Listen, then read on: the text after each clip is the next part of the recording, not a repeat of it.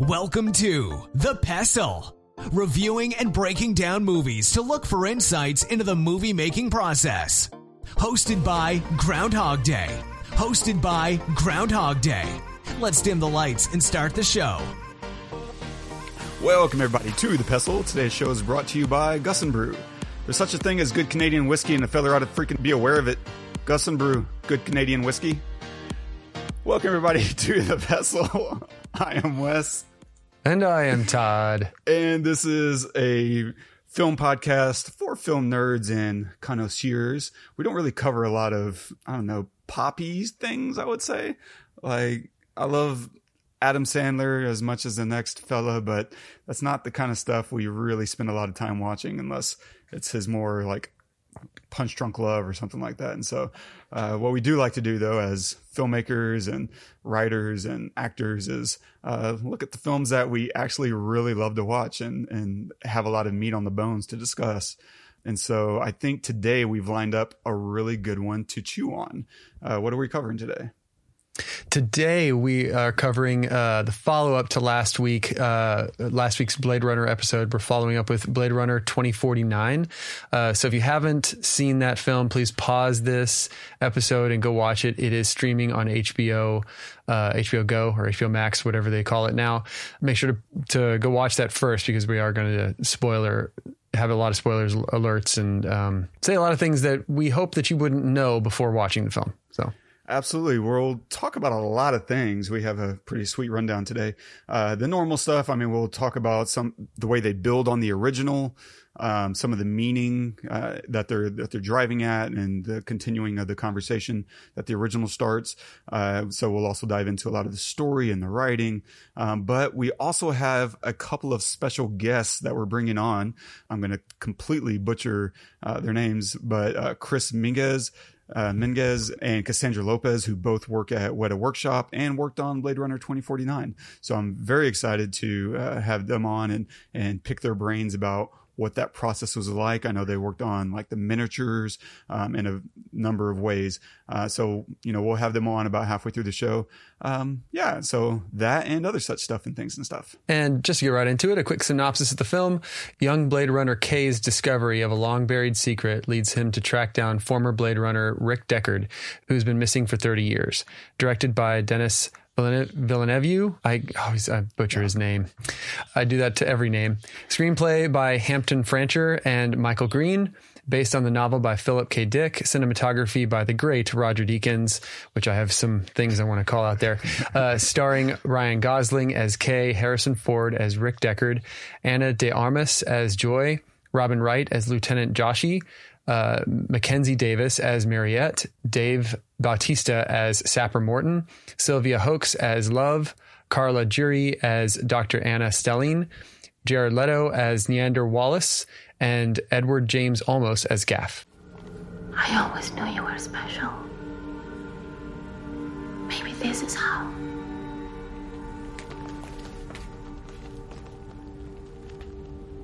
A child of woman born,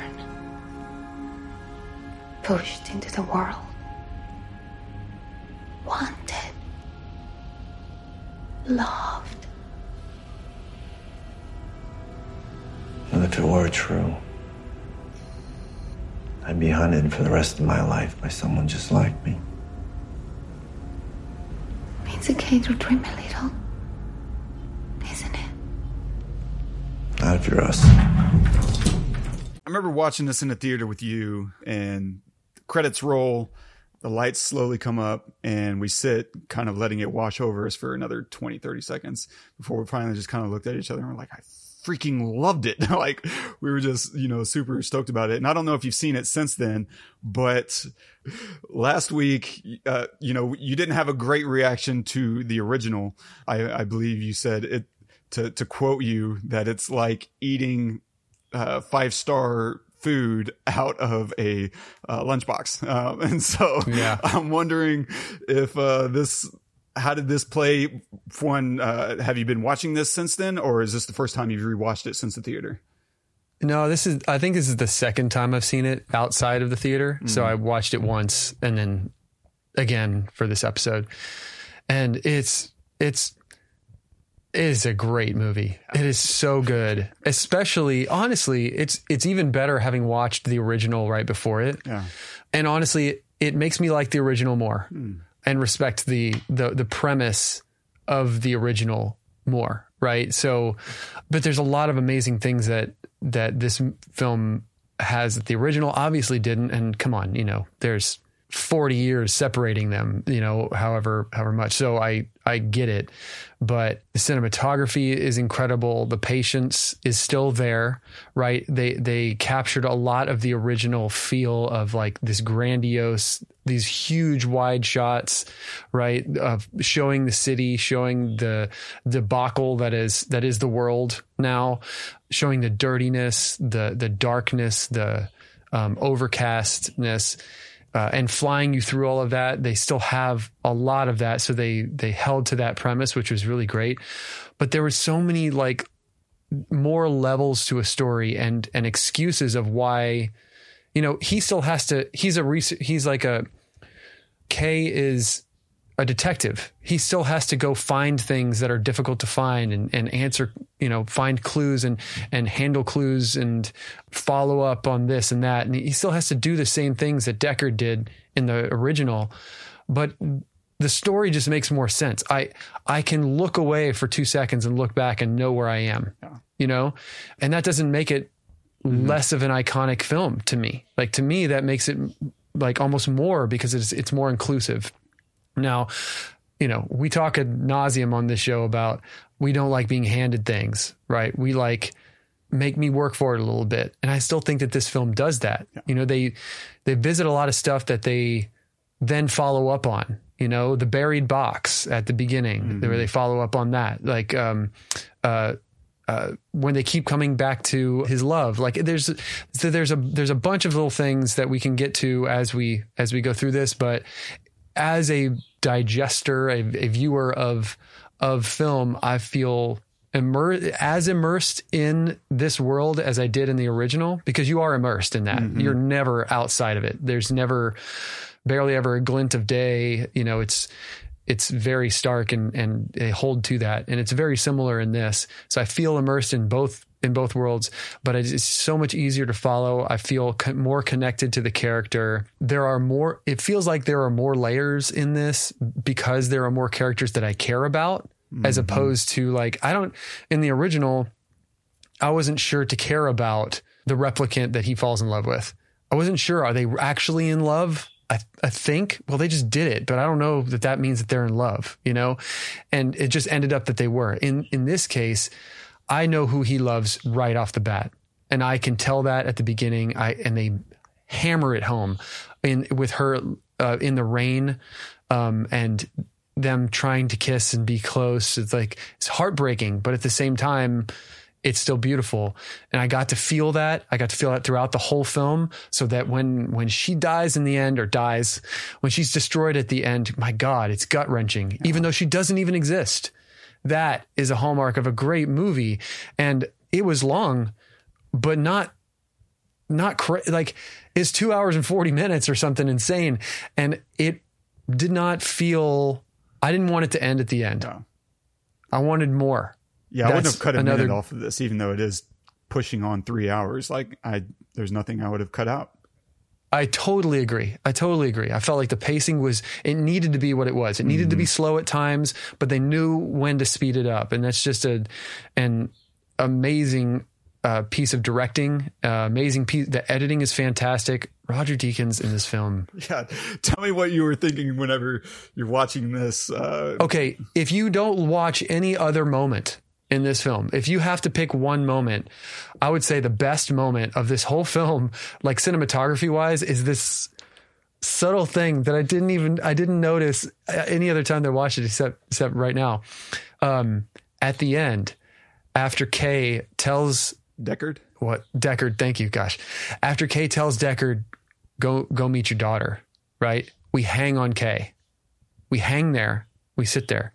And right before we cut, the camera tilts ever so slightly to show that something is not right. Like, every other shot is completely planned and very level and very like methodical, almost machine-like throughout the whole film, especially when on him, because I mean, he's a machine, he's a replicant, whatever you want to call it. But then when we get to the end, there's just this like tiny moment of tilt, and then it cuts away. And that's the only moment that I remember that happening throughout the film. It might have happened some other point, I don't know.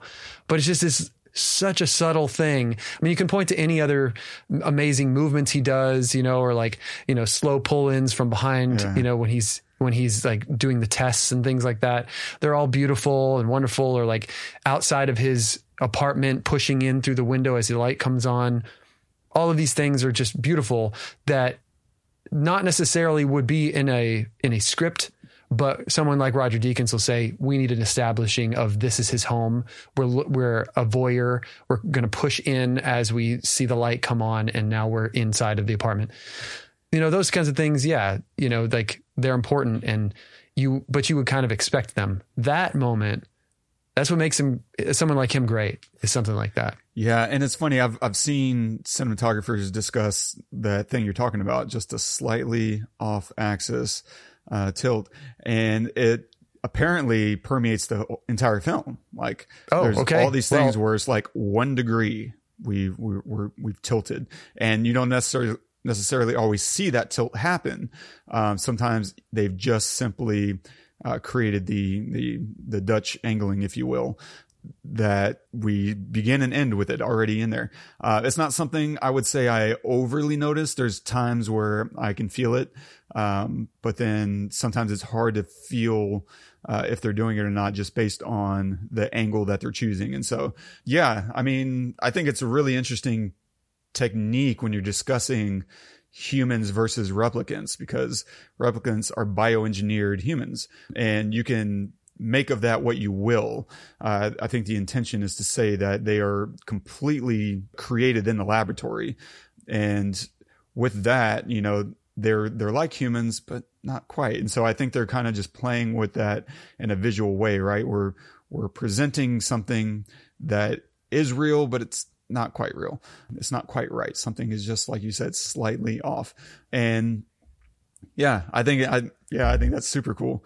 And I agree. Like this, they clearly paid attention to the original, and they did it a lot of service. They built on it and in so many ways that makes this a much more satisfying watch. Even though this is almost 50 minutes longer, it's still easier to watch. You don't feel the tedium, and a lot of it. And it was really interesting watching this right after we recorded our episode, because I haven't watched it since the theater, since we saw it that one time. It just kind of hung in my mind, but I couldn't remember really why I loved it so much. And I was a little afraid, like maybe it's going to bore me this time. Whatever wowed me the first time wasn't going to hold up, because sometimes I'll watch a film and I'll really, really enjoy it, and then on repeat viewings, it kind of just starts to deteriorate. Whether it's I'm just tired of the visuals, or the story and theme just don't come across as strong as they did. But in this case, all of that and more was just right there. And so after discussing some of the things that they were doing in the original, watching this, it was so clear they took all of that and said, we're going to do that and then some. We're going to do that and build on top of it. Whether you're talking about like the visuals, right? We still have a lot of that heavy atmosphere, the neon lights, the rain, the weather, the snow. In this case, I don't remember if there was snow in the original, but here in the same day, like we experienced rain and snow, just depending on the location. And then of course you get on to, I think it's Vegas, right? And suddenly you can feel the radiation and all around you, right? Even though he's taking this reading and it's like the radiation is nominal, whatever that means to a replicant. And so they built on all of that, right? They still keep that noir, hard-boiled detective that you were talking about earlier, right? He's following the clues. The flower leads him to inspect the ground, and he discovers a box, and the box contains a body. The body shows signs of birth, but they discover it's a serial number. It's a replicant. It can't give birth. And it just continues down this path, one small clue at a time, to all these discoveries and more questions about replicants and their place in the world and what the world is turning into. And all there in that noir kind of, aesthetic. But then on top of that, they build on the ideas, right? The questions on what it means to be human and what it means to be a replicant and what are the differences really. It builds on that, with Joy. And I'm really excited to talk about her later, because I think she's the most interesting character in the entire film, for a whole host of reasons. And then, but on top of that, they honor all the world building of the original. They don't say, okay, we're going to wipe away everything that was done before us because, we think it's whack or whatever. Like they take it all and they're like, yeah, the original was like Nexus 6s and now we have Nexus 8s, and they open it up, right? Now we have open-ended lives instead of, they're dying, but they also build into it the idea of, why they opened their lifespan up, instead of them being afraid of them. Instead, it's like, we need more labor. And if we keep killing them, we're not going to be able to build out the labor that we need to conquer the universe. And that's kind of Wallace's whole goal, is expansion and conquering everything. And so they build on that way. They honor all the world building with also just these homages, right? The photos, he finds these photos and he inspects them for clues. All the aesthetics and the visual styling, Japanese fused with Western styling.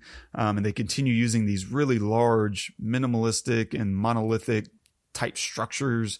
The DNA serial numbers themselves lifted right out of the original, right? They put it under the microscope and they start like diving in.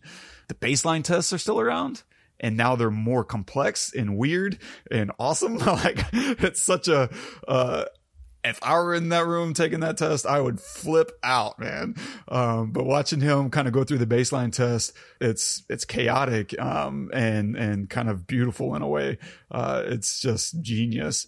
And I love the using of the voice commands. They kind of make a return, right? In the original, he's analyzing the photographs and he's having this whiskey and he's like, zoom in, center, reframe, pan left, which they bring back, right? The way that she's remotely operating like the bombs in the wasteland, it's very similar to what he was doing. And same thing when he's remote controlling the drone scouting Vegas, and he's doing that. I also love that so in the original, Deckard is saying, pan left 45 degrees or whatever it is. I don't even think he says degrees. I think he just says pan left 45. And in this, Kay says tilt up, and that's camera language. Like, if you don't know, we've talked about this once or twice before on the show, but it's common for people who aren't used to camera language to say pan up, pan right, pan left, pan down. Like, there's very specific commands for camera language, and it's a detail that Denny, of all directors, seems like he would nail, because panning is a left to right thing. If you think of your head like the camera itself, and you look left to right, you're sitting in your seat and you just look left to right, that's panning. That's what you do. If you look up, that's tilting. Up and down is whenever you kind of look up and down. But then you can also boom up and down. So if you're seated and you decide to stand up, now you're booming up. Or if you decide to seat yourself from standing, you're booming down. Like, there's movement involved. And these are all very specific camera languages to make sure you and your cam op or your DP are all on the same page. Because if you start saying pan up, then you're signaling to them, for one, okay, they don't really know how to ask for exactly what they want. And so now I'm going to have to make sure I understand what exactly it is that they're wanting, because they're already using the wrong terminology. Whereas, if you start saying tilt up, they're like, okay, I know exactly what you want. You're not wanting to reframe the entire camera. You just want it to look up. Whereas if you say boom up and look and tilt down, now that's a cinematic movement, right? Because now you're lifting the camera while also pointing it down, and you're creating this feeling of rising or being towered over. Like, that's a very specific type of camera language. And so it's a very small thing that they did in the script that I'm like, they're being pros, and I appreciate that. Yeah. That's awesome. And it just, the hearkening back to the original is done in a subtle way, but in a way where, people who know the film, they catch, that where it's an homage almost, but they are leaving it behind in a way. They weren't trying to make the same movie, but they also weren't trying to abandon it, which I think is really, really brilliant thing to do. And I think that I think a lot of other filmmakers that do this kind of thing, or a lot of the studios that do this, where you either rehash something or you're making an extension of something that was loved in the past, you should learn from this. Yeah. You know, I mean, yes, let's have homages, right? But we are making something new, but it needs to live in the same world, right? It needs to be in the same like the same universe, right? Of where this is. Like, I feel like this is a futuristic universe of the first version. The first version had CRT screens, whatever. And this has flat screens. It had flying cars, but they were much more rudimentary. This has drones that didn't, like there was, the lighting is different, is more colorful than it was there. Yeah. Yeah. Yeah. So I feel like I'm in that world, but it is a future version of that world, which is really, really great. And I can name a couple of other studios and a couple of other projects that has not happened, and you feel like you're in a totally different universe for as like a little Easter egg there in those regards, and it feels jarring. It feels incorrect from the get-go, from the very beginning. So yeah, no, it's a big I deal. Really enjoyed it. Yeah, and Denny's great, man. I'm such a huge fan of his, to be completely transparent here. Like. I love his camera language is always incredibly strong. Like he's famous. If you go watch almost any of his movies, whether you're talking about Enemy, Prisoners, Sicario, he does a lot of these long, slow camera pushes, right? And in this case, in this circumstance, and I think this generally works, but it lets us kind of slow down and just observe a little bit more. We dial into the emotions on screen, and it also allows action to really feel like action. Because the one thing that he's really great about is, especially in this film, there's no gratuitous action. Everything is well placed, like the gunshots, the bullets, the missiles. It's not just doing it for effect. Everything has a purpose. And so you never feel like you're really in an action film.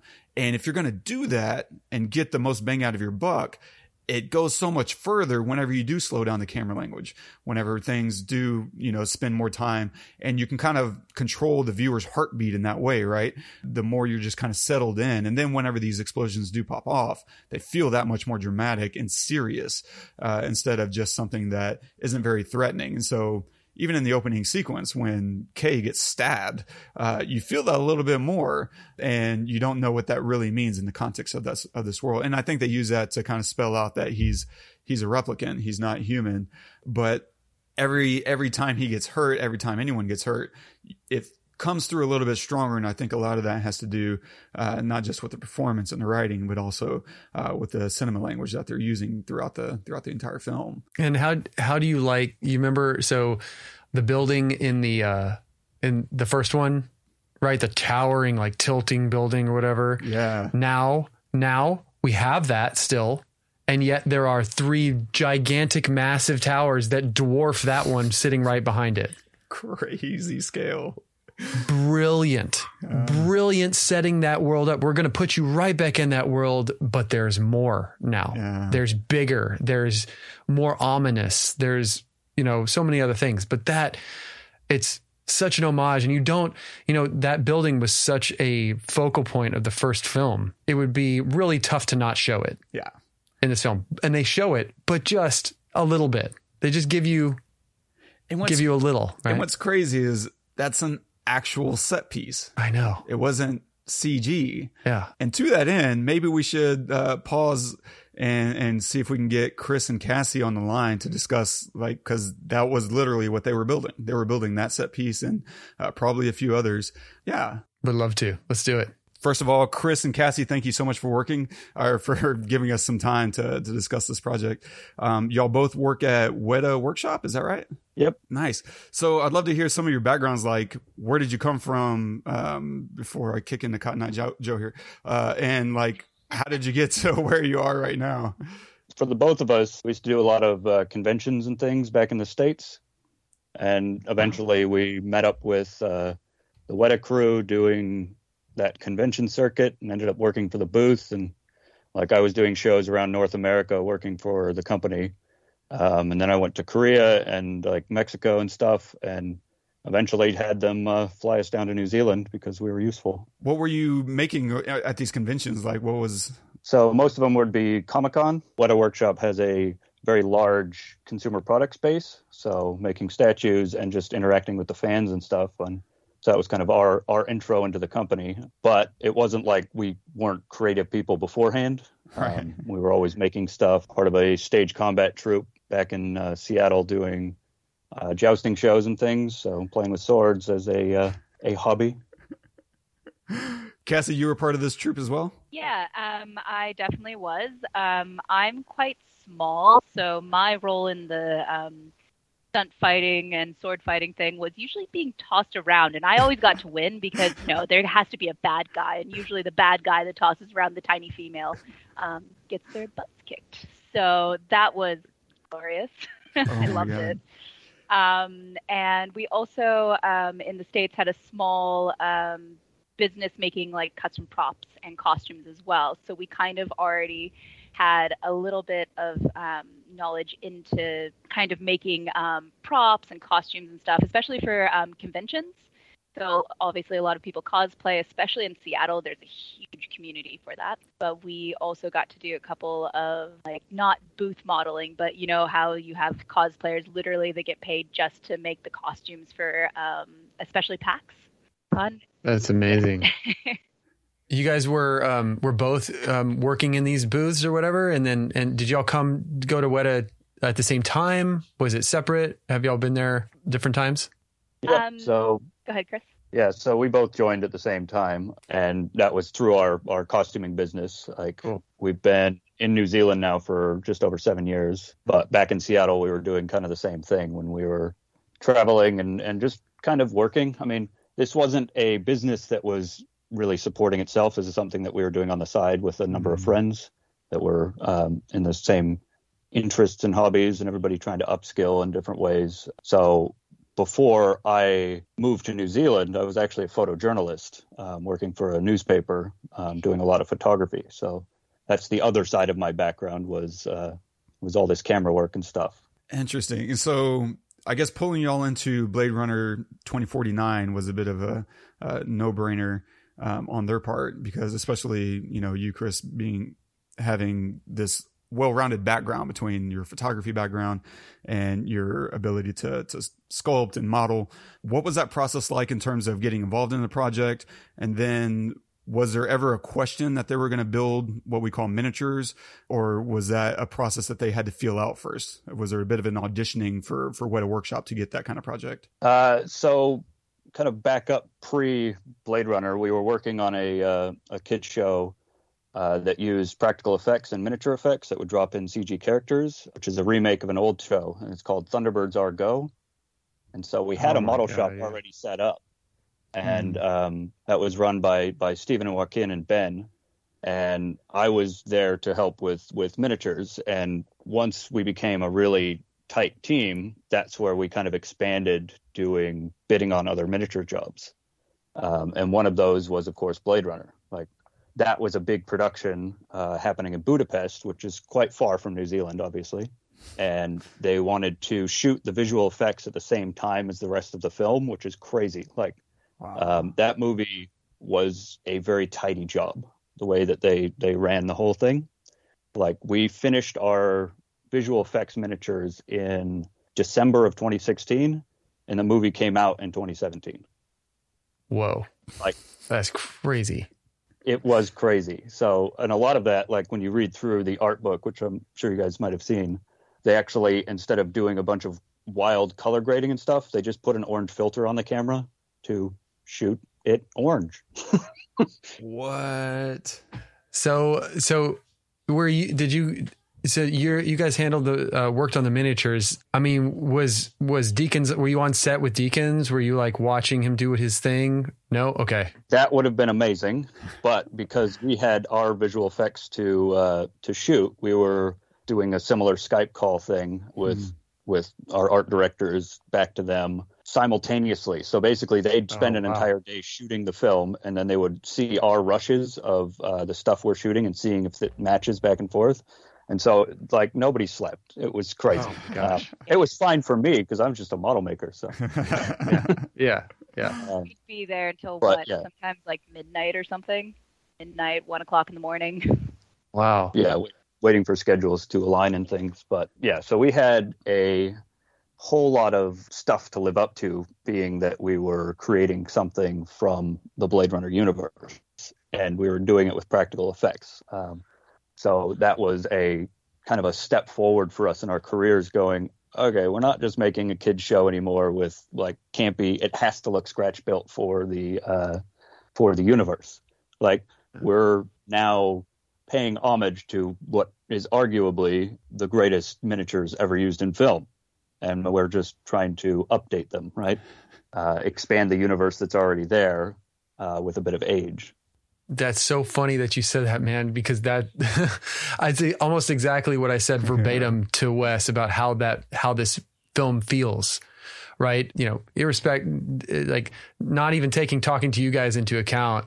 We were talking about how did it feel to watch this film after we had just watched the original. I said it felt like a future version of the first universe, right? Felt like I was still in that universe, only there was bigger things, more things, right? So when we see the angled building, but then we see the tall towers behind it, you know, like that had been built in the interim between the two or something. Like, it just feels so real and so amazing. And it's hard to tell that these are miniatures, that they're not CG. It just looks so like amazing. I'm curious, like, how much referencing were you able to do with the first one?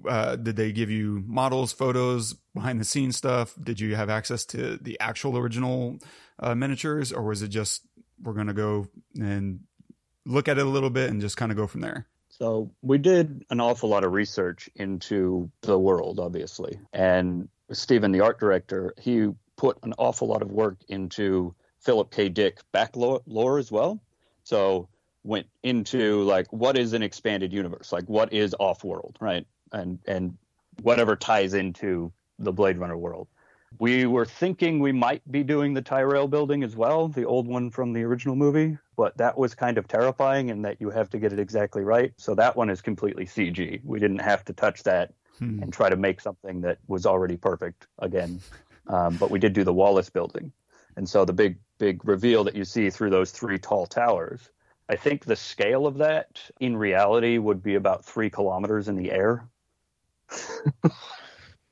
I think that tower is 5 meters tall, I think, when we put it all together. I was going to ask how big. The LAPD building was 5 meters tall. The Wallace Tower was only about 3. So 3 meters is like roughly 9 or 10 feet. 9 feet. But those are those big triangular buildings. And what's crazy about those is when you get to that kind of scale, there's no detail in something that large when you're trying to represent it as a small thing. And so that one was probably one of the simpler builds in that you couldn't just cover it in Nernies and make it just oozing with detail and rust and things. There's only lights like on the top level, which we did with little fiber optic cables. But like if you were to scale those up to real size, they'd be like about as big around as my house. If you were actually taking a scale reference of the diameter of a like 0.3 millimeter fiber optic cable for a light that size. But, you know, you have to actually let it read on screen. The way we lit that one was by just having a very, very subtle glow underneath, like it's the city lights, because in, of course, the original Blade Runner universe and into the 2049, what we see is that it's a largely abandoned city. There's only life at the surface level. And all of these high rises basically are completely uninhabited wastelands.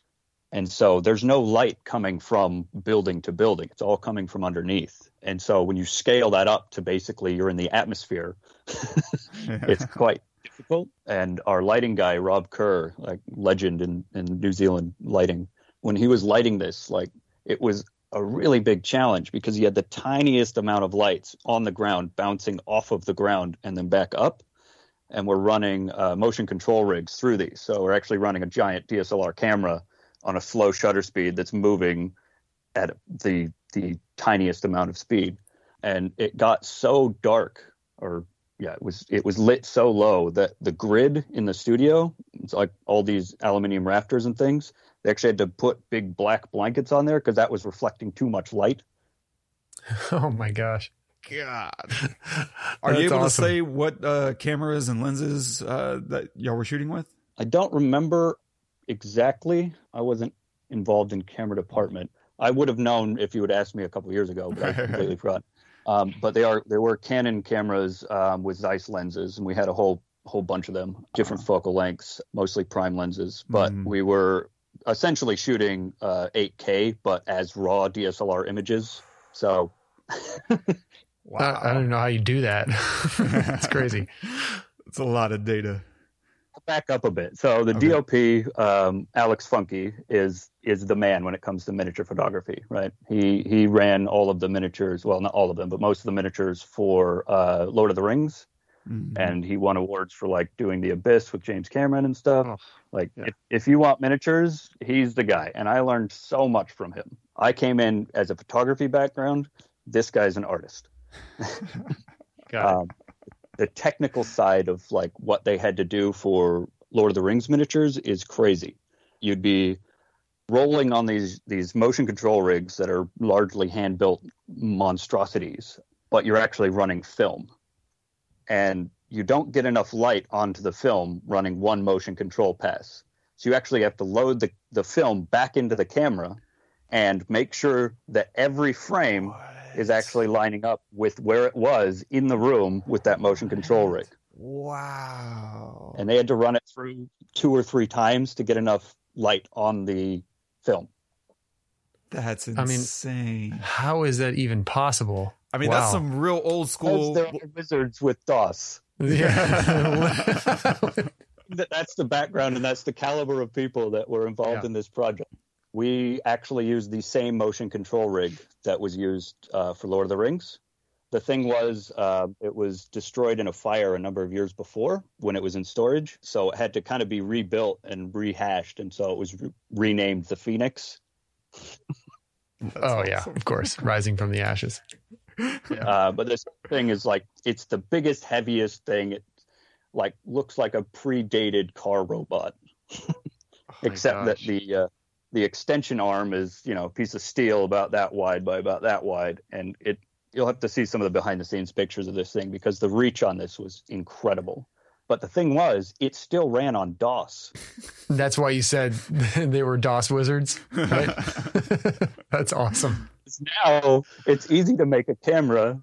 Well, I say easy because I don't know any better. I'm a practical effects guy. But to get a digital camera to interface with a motion control rig now is, that road has been paved. There are experts in those fields. But what we had to do was luckily not run on film. We're running these large DSLR images, but we still have to match every frame with where it is in the room. And what I mean by that is we're actually running visual effects passes. So, when you see like a digital visual effects shot, how you can kind of see the layers being added and added and added. We just did that, but practically. So we would light, say, the LAPD tower. We would light it in different ways, but run the camera through for the exact path over and over and over again. And trying to get that to line up was a big challenge for a lot of the team. So when we would, say, want to have all the lights flashing on the building, we have all the fiber optics hooked up to flash in sync with, like, let's say, every 7th frame on the camera or every 20th frame on the camera or whatever. Now you have to math that backwards to say, okay, what is my shutter speed? Because if we're not running the house lights on and we're just flashing these things, it's going to be a really slow shot to try to burn in some of that data onto the image sensor. And so if, say, you've got a 1 second exposure, the camera has to travel the same distance in that 1 second as it would if that was a 30th second exposure. And so that all has to scale mathematically perfectly back to the motion control rig so that when you put these digital files together, all you can do is just blend them and you know that you're landing on the same spot over and over again. And that, in theory, makes it easier for the the editors to add like rain effects and whatever they want. If they want that building to pop more, if they want a spotlight to run across somewhere, all you're doing is just blending those layers together. And do you know how they are blending these layers together? Is that like a multiply effect or something more sophisticated in the technical arsenal? I do not know. Okay. It would be amazing to find out. But yeah, we just sent them off with a big package of visual effects shots, and then they edited them in. I think another one of the reasons that the miniatures got away with as much as they did is because digital technology is so good. It hides all of our sins, right? But it never felt like you weren't looking at a miniature, because most of the visual effects shots in Blade Runner are completely digital. But some of those digital effects shots have our miniatures in them. And how we did that was by a technology called photogrammetry. So that sounds fake. I think you're making this up now. Photogrammetry. Yeah. No, just kidding. Photogrammetry is where you take hundreds of pictures of an object. Either you put it on a turntable and turn it around, or you just take a camera and take a whole bunch of pictures of it. And there's digital software that will take and map that onto a three-dimensional object, just taking the pixels and figuring out the space. And so James Doyle, one of our 3D wizards at Weta at the time, he was in charge of the photogrammetry department of the miniatures visual effects shots. And so let's say when we would dress a very large set, it's probably 6 meters wide by 8 meters long or something, great big giant trash mesa, he would actually set the camera on the motion control rig and take a series of photos all over it. And so you have a visual map of where everything is. And then by changing the angle, you do that 2 or 3 times, and you have a map, a digital landscape of the shapes and the things, not down to like every pixel, but it gives you a reference. But we also did that on a macro scale with every single little object that we created. And so that gives you a photoreal reference of a real surface on a 3D model. And so we provided those as assets as well to the filmmakers so that they could litter their landscape with things that blended into our landscape. They also built full-scale sets, and we got photo references of those while they were filming them. And we're like, we got to change our little miniatures to match that. It's like where Kay's spinner comes and crashes down, most of the shot leading up to that, out the window shot and like looking down shot, those are all miniatures. But then obviously it comes and crashes, and then that's the digital. And then he exits the spinner, and then they're on a real size set. So if you look closely, the what we call the ladder shapes, which are like this insides of these stripped out starships, they do look slightly different between those shots. Interesting. So if I could ask you this, that's really interesting. Leads me to a question, if that's okay. And I don't know, either of you could answer this. Maybe Cass, you could answer this. When you do a film like this, and there's so many variables, and there's so many little details and everything, as amazing as this is, we're all human. And so do you ever go back and you watch this and you notice, you probably notice more than obviously Wes or I would, and we probably notice more than like the normal viewer, but you go back and you watch 2049 or any other film you work on and you think, oh man, you know what?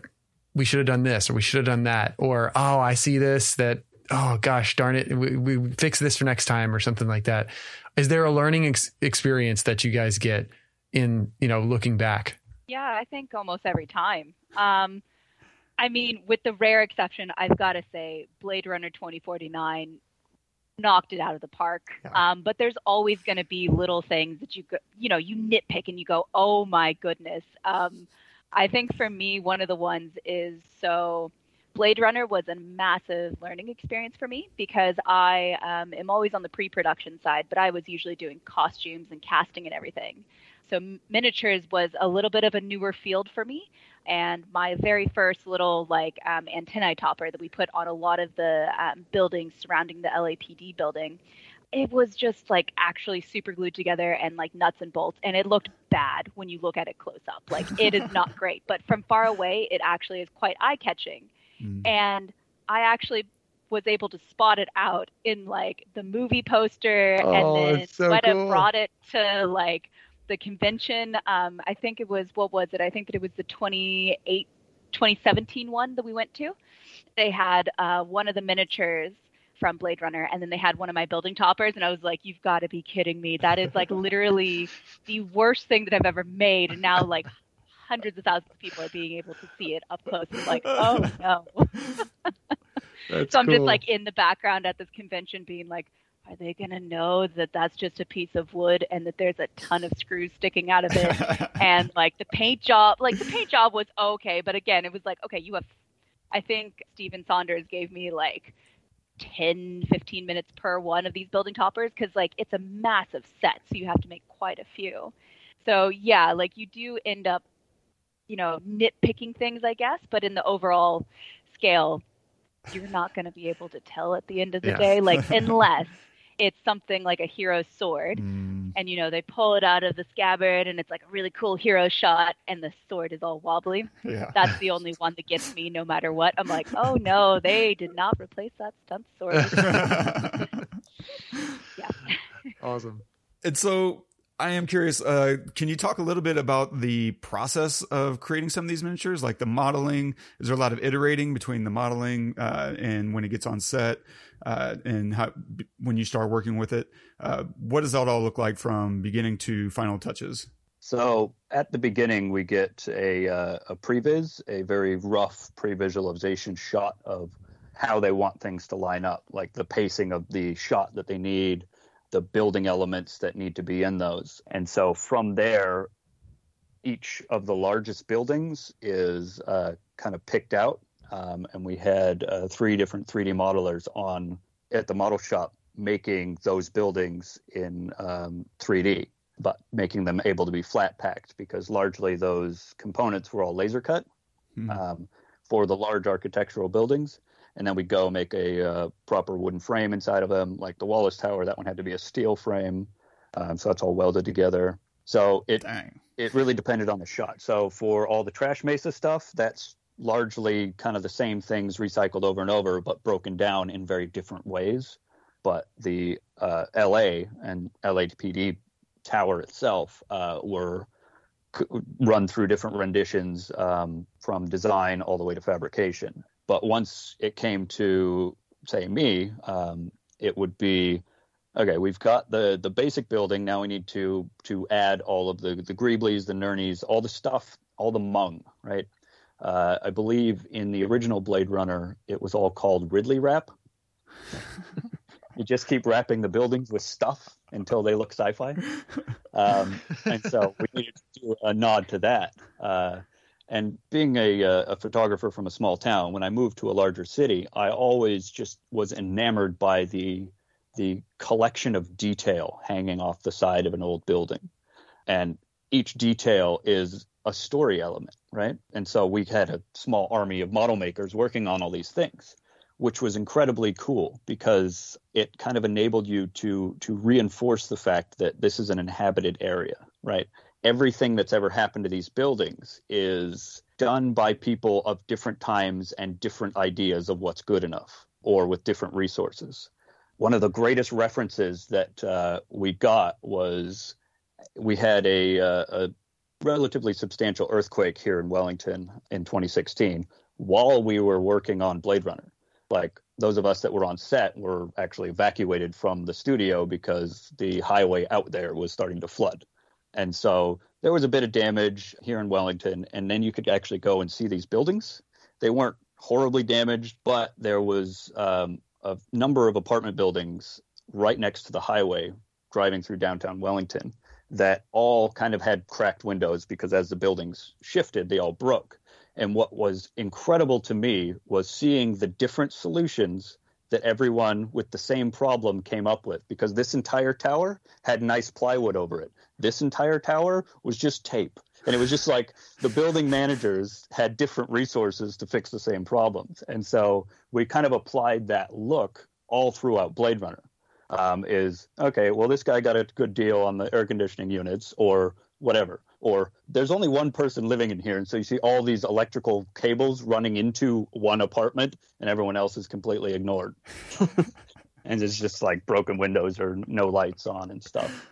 And so those types of references is what works to camera. And I guess I can speak a little bit to how we decided where to put those kinds of details, because If you wrap that around 4 sides of a building and you only see 2 sides of that building, well, you've wasted half your time. So a lot of these buildings were only made 2-sided or 3-sided. And that meant we could actually get into the back because they're actually lit by one giant LED strip on the inside. And then there's just little cutouts for the windows. So the whole thing's essentially a lampshade. And that way you're not trying to light little tiny windows. You're just blocking off things and adding colors to things and the like. So we could get in and actually add all those little elements of like, maybe in one person's home, the light's a little bit different color. So you just add a little like sheet strip of like the gel lighting for cameras and stuff.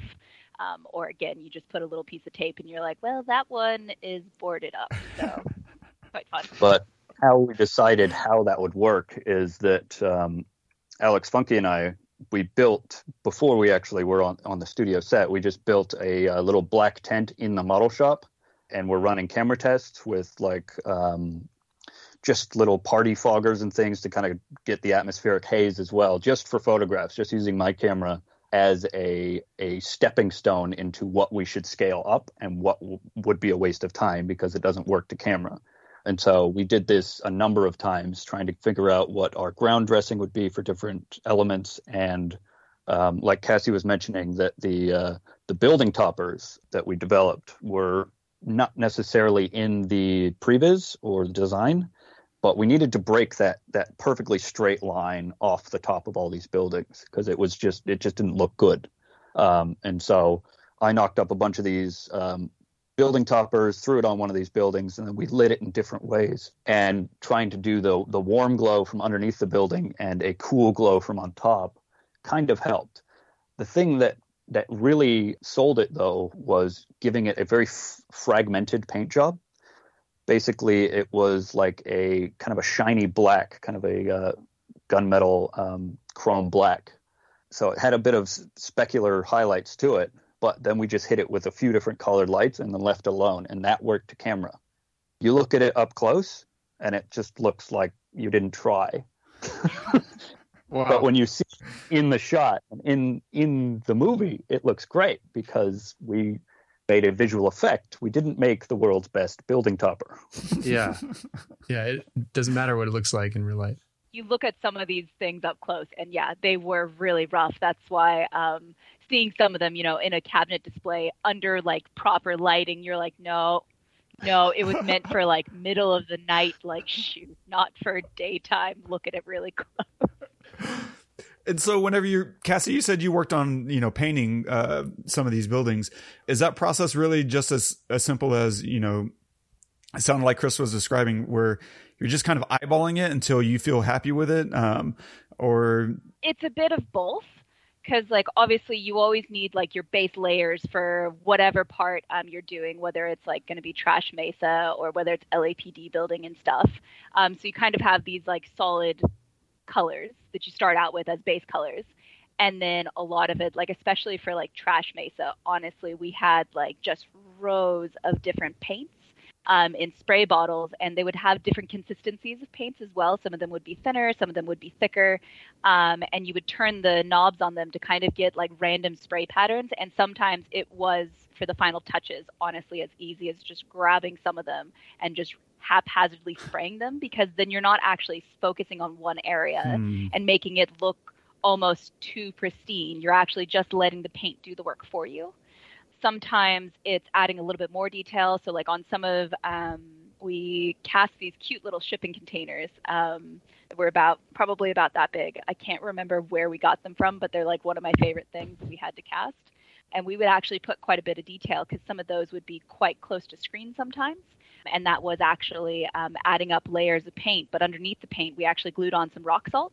So that then once the layers were all built up, we actually just like wiped away the rock salt. And you would have this like really grimy, crusty paint job. And you really didn't have to do that much work. It was all because of the technique that you used. Cool. Yeah, so it's a bit of both. It depends on what scene it is. If it's going to be something a little bit more pristine, then you're going to have to very precisely add the paint. But sometimes, honestly, it was you would see it on, the previs on camera shot, because a lot of times we'd be setting up at night, looking at how it would look in frame, and then you'd kind of add to camera there. Because again, like what Chris was saying, you don't want to add paint everywhere if it's not going to be seen except for, a narrow pathway. That just doesn't make sense. Yeah, so on set, our master painter, Jen, she was in charge of all that stuff.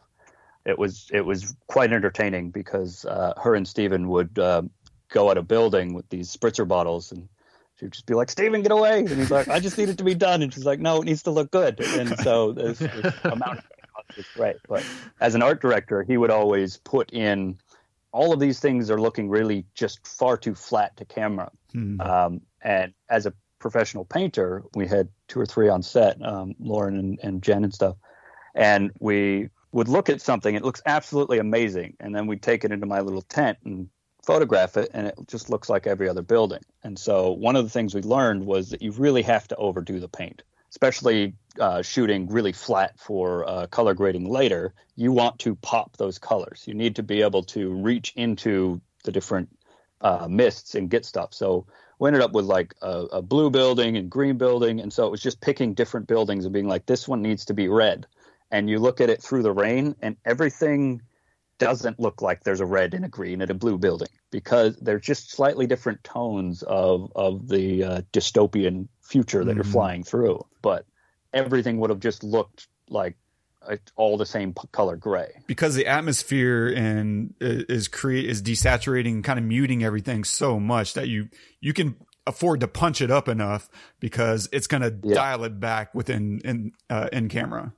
That's Wallace building shot where you've got the 2 Wallace towers like running beside the camera. The camera's really close to the miniature, and that's like closer than you should be to be able to trick it. So you needed to have the tiniest little aperture with the lowest light ever to try to get that in focus. And that side of the building, like each one of those panels was supposed to be like freaking 30 meters tall or something ridiculous, right? Just big giant slabs of granite.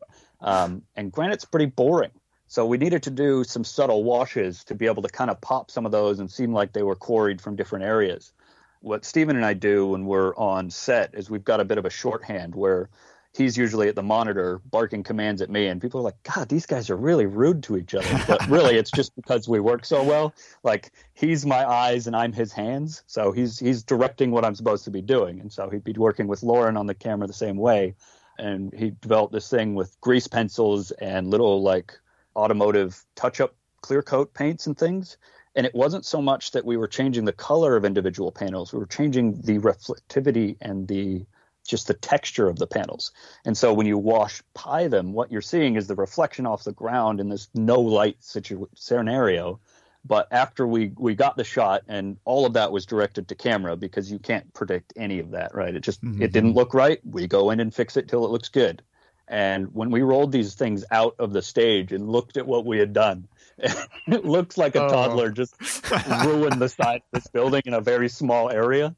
I was just like, oh yeah, well, that's what we're tricking the camera into seeing something decent. But you look at it in reality and you're like, oh my. But that's also the beauty and precision of previs, right? Because you went in knowing exactly what you were going to need. And so you can afford to just kind of stare it down through the lens instead of trying to build everything perfect beforehand and then figure it out.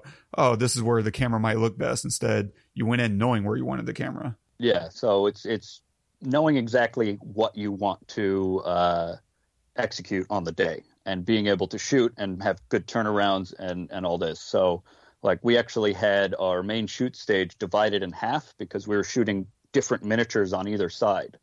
In order to get the haze right, though, we actually had to get people to go up and tape off all of the air conditioning and ducting work out, because when you haze up an area and you're doing a 3-hour motion control shot, if that haze drops and raises, what you see is blinking because the lighting is changing. And so it was really, really important. Like we had a guy on set that literally walked around with this expensive little device that measured the haze. And his job was to add haze to make sure it's super even according to his crazy little device thing. Is that how long your shots were? Were they usually like 3 hours long, or because they'd take forever? Do a full pass. Yeah. So like the 3-hour hot set was crazy. And sometimes we would have to get the set and then, because we can't change anything but lighting between passes, because if you go walking across that set, stuff has moved. And so our lighting would be raised and lowered, and we'd have to get all this well orchestrated so that you couldn't touch it. And for like the Kay's spinner scene, we actually dropped in some bright orange screens that were hit with UV lights. So it was this bright orange key. That way they could put the spinner between these models, but this had to raise up. And then, so they didn't have to go in and roto around every weird foreground. That's so cool. That is so cool. So that was one of the wild things. But we also had some major challenges once we were actually on set, because we couldn't use those spritzer bottle paints as liberally anymore once we're actually in a hermetically sealed room with a bunch of crew. You can't just go spray painting stuff because everybody's going to be breathing this in, right? And so we had to adapt our things. And our master painter, Jen, she's got all these cool tricks in the bag for this because she's worked on sets forever. And one of the things that we developed together was this technique of using spices. So there's a lot of spice. So when we have a big rusty element plugged into a pile of trash, it has to look like that element has been degrading and everything's falling down around the ground, right? It's just peeling open as scrappers are going in and getting what's useful. Really good reference of the ships getting torn apart on shore and stuff, people cutting those up for scrap pieces and things. So what you do is you'd kind of get an area wet and you just take a little handful of cinnamon and throw it on there. And then you could spritz that cinnamon down. And what's going to happen is that it's going to clump onto the surface, but then it's going to act like iron oxide does when it runs off of big rusty surfaces and then impregnates the soil in these rusty lines. And so that whole set just smelled like cinnamon forever. You also can't just use water because that's going to dry up in the amount of time that your motion control is going to run through. And a lot of these pieces are actually just MDF, so they're just going to be absorbing water as well. So we used a whole lot of glycerin and a whole lot of baby oil. So much baby oil. A little goes a long way. So a lot is saying a lot. We used I think we bought the large grocery store out of cinnamon like 3 or 4 times. And we just had bottles of baby oil everywhere. And we'd have to get these really long spritzers because between camera passes, it's like, it's not quite as glistening as it should be. And so you're just kind of like reaching over stuff, trying to cover it in baby oil. What's that first trip to the grocery store like? Where you like buy them out of baby oil? They're like, "What are you doing over at Weta, guys?" Yeah, cinnamon and baby oil. oil. They know that it's Weta usually. Yeah, right. We're making we art. buy places out of stuff. Like it's ridiculous how many times it's like, and there's no more of this particular paint in the country, or in all of Wellington you can't find this item now. You know, I think this is like really interesting to hear you guys talking about this. Because, you know, a lot of when we do these episodes and a lot of what we talk about is to kind of demystify the filmmaking obviously a film like this, you're not going to demystify it unless you're actually making it. I mean, and I think probably even if you're making it, it's still a miracle if something like this can get made. But to, you know, your average filmmaker, something like this is it's like crazy to think about this kind of thing being made. And so to hear you guys talk about like, we threw cinnamon on it and glycerin or baby oil, or like, you know what? It looked one way when it went into the tent. And in order to make it look good on camera, it looked completely different coming out. And we just did what we had to do in the time that we had. Is actually it's pretty freeing in a way, you know, to hear you guys talk about that. It's just, you're just a bunch of people trying to make a piece of art. And it's pretty fantastic. And it absolutely reminds me of, you know, watching Foley artists who are like taking a carrot and whacking it against a flip flop. And they're like, oh yeah, this sounds exactly like the rain that I wanted or whatever. It's just utilitarian to the extreme. And it is very freeing because you don't have to have everything, you know, it just points to resourcefulness is really everything that matters at the end of the day. And a good grocery store. Yeah, good grocery store. Yeah, and also good op-shop as well. Mulch? We went to the landscaping place constantly because Trash Mesa is this pile of stuff. We also had a company develop that we've worked with for several years that makes our miniature dressing here in New Zealand, Scenic Textures, I think. They actually made us some special, what was it? It was shredded up bark that was all dyed. Well, the coconut huts are different, but these were all these little chunks of wood that have all been dyed different colors and then added back into a large mix. And what that looks like from the air is a lot of little packed down rubbish bags and things of various color. And it's just that visual mung that you see in like overhead shots of landfills and things. And so we had about 3 different scales of that, which you could add to piles like rust pieces breaking down or whatever. We took a lot of aluminum sheets and trimmed those up, like those newspaper press sheets. We used those. We painted those. We used a whole lot of straws and cut those into different sizes as light pieces of pipes hanging out everywhere. Rolled those in the cinnamon, painted those and all kinds of different stuff. So you have all these pipes. The toilet paper was a different technique that people got mad at me for because it looked so good. We'd go to the mulch and try to get the stuff that we can fill the set out with and then put your hero dressing on top. I think one of my favorite dressing elements that I think Ben found was going to the recycling center and digging through the wire shielding when they're recycling copper wire. Is all of that colored plastic is just perfect piles of trash bags at that scale. All the little whites and the blues, and that kind of was our offset color when we're dressing this really orange red rust set, is to add these what would look like shopping bags to our areas. And then the final dressing hero elements, once we've actually got all of the large pieces established, we'd go in with all these little things and make little trails for people. I think Stephen dressed in a hobbit hole that you never saw. Oh, awesome. It was awful. It was amazing. But what Cassie was saying about the toilet paper is, like, I would just go to the bathroom in the studio and just come back with this great big amount of toilet paper. And then I'd use PVA glue that had a bit of dye in it. And I had all these wires strung up everywhere that, like, they actually did 2 things. They've made it look like the people that are scrapping all these pieces are trying to have some sort of health and safety or whatever, holding these pieces down from falling over when they start cutting them apart. But they also help keep the pieces in place, like actually on set, pulling all these wires and things. But something you notice when you're looking at a lot of reference of landfills is all those trash bags wind up in the power lines nearby, in the trees, just wrapped around everything, choking the life out of whatever. And so we needed to add a bit more visual noise to the sky. And we did that by replicating these trash bags and tarps and things.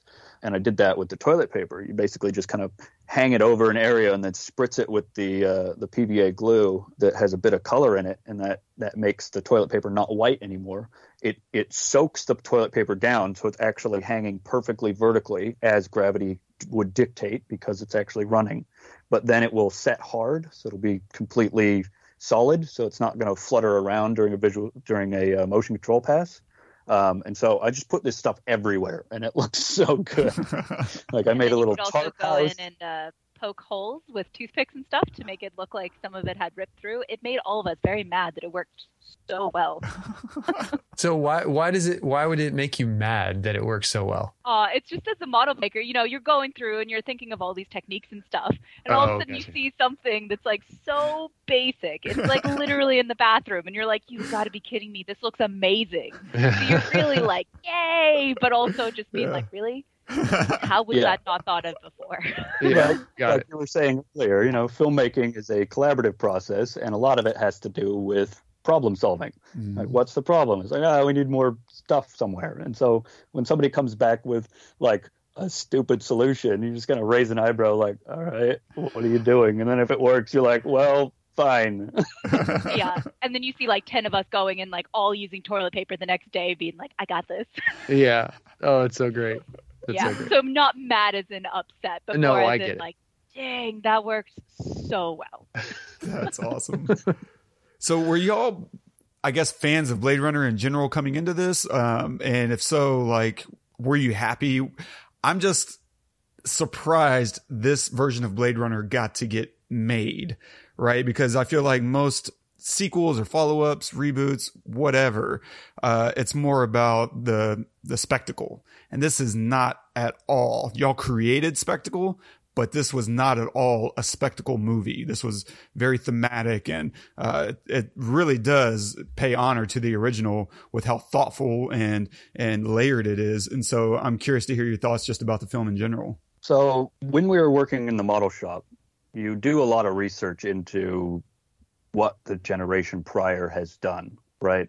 With miniature effects and how films used to be made, which are largely not made that way anymore, of course, for budgets and time and things. And the gold standard, again, is Blade Runner. And so as a model shop, everyone's aware of it, or they should be, not everyone is, but, and so, yeah, we wanted to pay homage, and when we were bidding on it, be like, wouldn't it be cool if we just worked on this? Because we bid on the vehicles and stuff too, but we're too far away for any of that. But then when we got it, we're like, oh no, we're going to be the young fools. It's going to be us. Oh well, we'll try our best. But largely, my career has been made up of sequels, prequels, universe extensions, whatever, because that's just how things are made now. Yeah. And like that's where we're at. And so it was refreshing to see that the storytellers that we just helped tell their story were able to pay homage. Like, if it looks good, that's because we helped, right? That's our only contribution. But it's the story, it's the pacing, it's knowing what they wanted to tell their story that made us look like we knew what we were doing.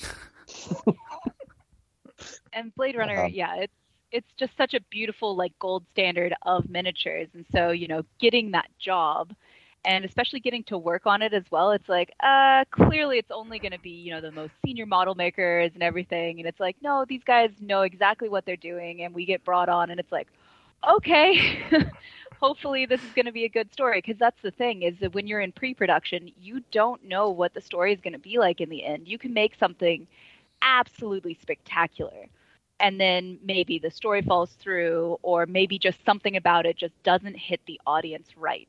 So when something like Blade Runner 2049, comes into cinema and you watch it for the first time and your jaw is just on the ground being like, not only is this visually stunning, like there's so many parts of it that are just from anything from the miniatures to the on-screen sets to the costumes, like just all of it is just so beautiful. But then also having a story as well, like that's cool. That doesn't always happen, especially, again, in sequels and prequels and all of that. So seeing the final piece was... there was a really big nerd moment, I think, for a lot of us when we got to have a crew screening for it. So I think one of the things that might surprise a lot of people is that I am militantly avoiding any trailers anymore. I don't watch film trailers at all. I can't stand the spoilers. I can't do it. That's Wes. That's me. Wes. Yeah. If it's coming on and I'm like, all right, well, I'll just... I'll leave the cinema and come back when the movie actually starts, because I don't want to know. I want the storytellers to tell me the story. Yeah. I don't want the marketing team to do it. Yeah. And like this gets so aggressive that for me, I didn't read the script of Blade Runner. Nice.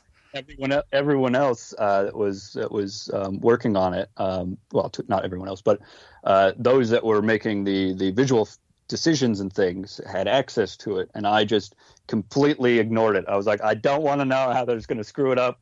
I will just go and see if it worked. And so I didn't want to know who the characters were. I just knew, okay, Kay is a person that flies a spinner, whatever. And so I went in cold, and I was like, oh, that's the bit I know about. Oh. So I was like, I just need to know my scenes, basically. I need to know what it needs to look like, and then I'll pay homage there. And I just can't stand trailers anymore. And so when the trailer started dropping and everybody was talking about it, I was like, does it look good? And they're like, it looks amazing. And I'm like, sweet. Yeah, that's great. So were you, when you first saw it, I imagine you were proud, obviously, that you were part of it, of course, but were you like pleasantly surprised that they actually got the story aspect right and that it was just a good film in general? Yeah, and I was remarkably satisfied with it. I was like, wow, awesome. I've not actually seen a slow burner film in a cinema like that in a long, long time, and it was just so great.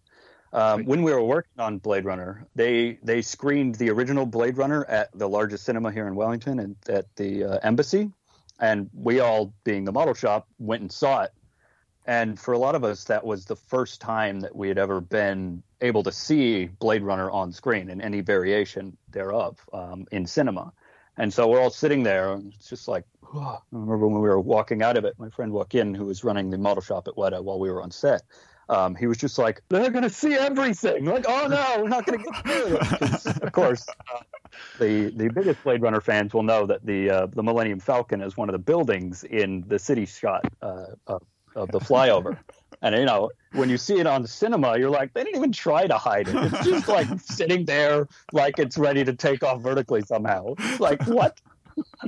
So cool. Well, yeah. And then also seeing it on big screen as well, you can see, like, if you know what you're looking for, you can actually see some of the nurnies and random bits that they used. And I remember they were driving through a gate, and the gate was actually just the leftover parts of a model kit. So you know how you punch you punch all the pieces out and then you've got whatever's left over.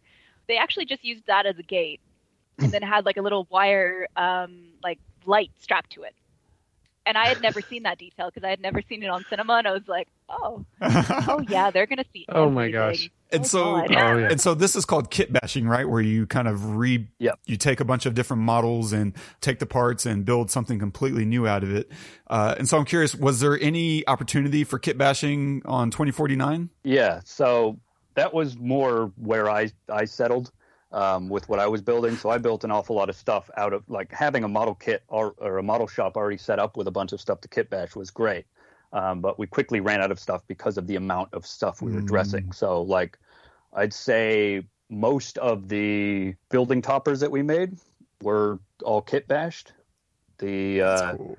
We only 3D printed very small things. Like, we just needed exhaust fans, and so we 3D printed those and then mold and then gang cast those. So we just had hundreds of these things to glue on the side of buildings. We did the same thing with the building toppers, where Sean Foote and Alistair were putting these little model kits together to make molds of to then replicate as different things, which is pretty standard. But I just like building stuff as one-offs. So we went to the store and just filled up this massive bag full of all these crappy toys and terrible flashlights and just weird plastic things and bottle drink tops. And I was always going to the catering and looking at all their food containers and things. And it's just like, what are you doing in here? It's like, I need to build something. There's a good shot of one of the building toppers that I'm messing with on the behind the scenes photos. That's like this weird drill bit holder that's like this spirally drill bit holder with a flashlight glued to the top of it, sticking vertically, but then all of the interior of the flashlight glued on top of that. So it's just like you just open up a flashlight and it's full of cool random pieces, right? Mm-hmm. But I got to say, my favorite building topper that I scratch built was, it's seen right as the final approach to LAPD, when you see the LAPD is completely revealed and you're flying up to it. Off to the right-hand side of the screen, on the top of the last building at that scale before it drops down, you'll see this weird dome thing with a couple of things sticking out the side of it. And what that is a dome trash can lid, one of those ones with the swivel tops, glued to a flower pot upside down, so it looks like an observatory. Now, the thing is, in the Blade Runner universe, or in Los Angeles, you can't see the stars at night, right? Mm-hmm. There's too much pollution. The whole planet's ruined. There's too much stuff in the atmosphere. And so as a model maker, you just go and, you spend your day making stories about how something looks. And what I did was I was like, all right, well, whoever lives in this building, for whatever reason, couldn't get off-world, but had the wherewithal to be able to observe off-world. And so what he's done is he's created a binocular X-ray telescope to look off-world. And so he's got this, this trash can lid, and what's sticking out of it is two, I think they're like 6-scale cannons, probably from like Master and Commander or something, that were in the bitch box. And so what it is that's just glued at an angle, and it just looks like a little observatory on top. And I even have a little door on the side of it, so you can like go in there. And it's just a flower pot sitting on top of a thing covered in little wires and things to make it look good, and then a bunch of antennas sticking up the top. And I think they put some fiber optics there, so there's a blinky light as well. But it's those little storyteller elements that we as model makers just adore, being able to put that little story in there that doesn't have anything to do with the script or anything, but you want to be able to create an environment that, you know, if Kay decides to turn left down this corridor, there's a whole new rest of the universe there. It doesn't just stop there. You want everyone to be able to explore outside of our main character story. And I think having a bunch of model makers going in and putting these little story elements on, you know, like that guy's apartment has a bunch of cords in it because he doesn't want to pay for power or whatever. So he just has running extension cords out of his neighbor's house. And when you get a bunch of different people telling those little miniature stories, it simulates what's happening in that city. Is you've got all of these different handymen or contractors or people just problem solving in a city, trying to figure out how they live. You know, it's like, okay, well, we have the best water tower over here, and now we need to defend it somehow. It sounds like you guys were able to kind of, in some regards, take liberties in those aspects. Like if you had a story, you're like, I want to build this thing or whatever. Did you have the liberty to be able to do that? It sounds like you did. A little bit, yeah. As long as it fit within the main narrative, obviously. Because no one's going to tell the story about the guy that lives in that building because he's boring as fuck, right? Yeah, touche. But I'm going to make that little thing as visual noise to, I guess, satisfy my own model making ambitions, right? And when you're able to apply that, it kind of answers questions like, okay, if someone lived here, what would it look like? Or when we got into sending them rushes of the fly-through of the Los Angeles area, one of the first notes we got back was, it's too bright. Like, there's too many city lights. It says the buildings up here are too inhabited. Mm-hmm. And one of the things that our 3D modelers did when they were doing the architecture of the different buildings is deciding what age that building was, because that tells you how many windows there are. It's a lot cheaper to build a building without windows. And so the new sci-fi looking buildings have very, very, very few windows, because who's going to inhabit it, right? It's some sort of working organism. You don't need a window, nothing to look at outside. And so when you fly through, what you see is different age buildings. But the ones with a lot of windows have basically no lights coming out of them. Like, you'll have a let's say 7-story building, and there's only 3 lights on in the whole building, and they're all on the same floor. And so because we built the buildings the way we did, we could art direct which windows were on and off. Stephen also developed a way to add parallax to the windows, something to kind of expand on beyond what they were able to do in Blade Runner. Because in Blade Runner, it's all just colored windows. Mm-hmm. And if you could go look at a cityscape at nighttime, you'll see that any one building isn't one color of lights. No one buys the same color light bulb. You'll see one freaking room in somebody's house is a different color than the other one because they just bought different temperature light bulbs. And it's just like, how can you live like that? But most people do. Or someone else has different colored wallpaper in there, or somebody's curtains are drawn here. And so what we did for several of the buildings that were right up close is laser cut little MDF boxes that we then glued paper pictures onto the back of. So we would just print a bunch of different colored living room sets with little couch and a little window and just living room stuff, and we just glue those on the inside. And so when the light shines through that colored paper, it's changing the color of the light that's coming out.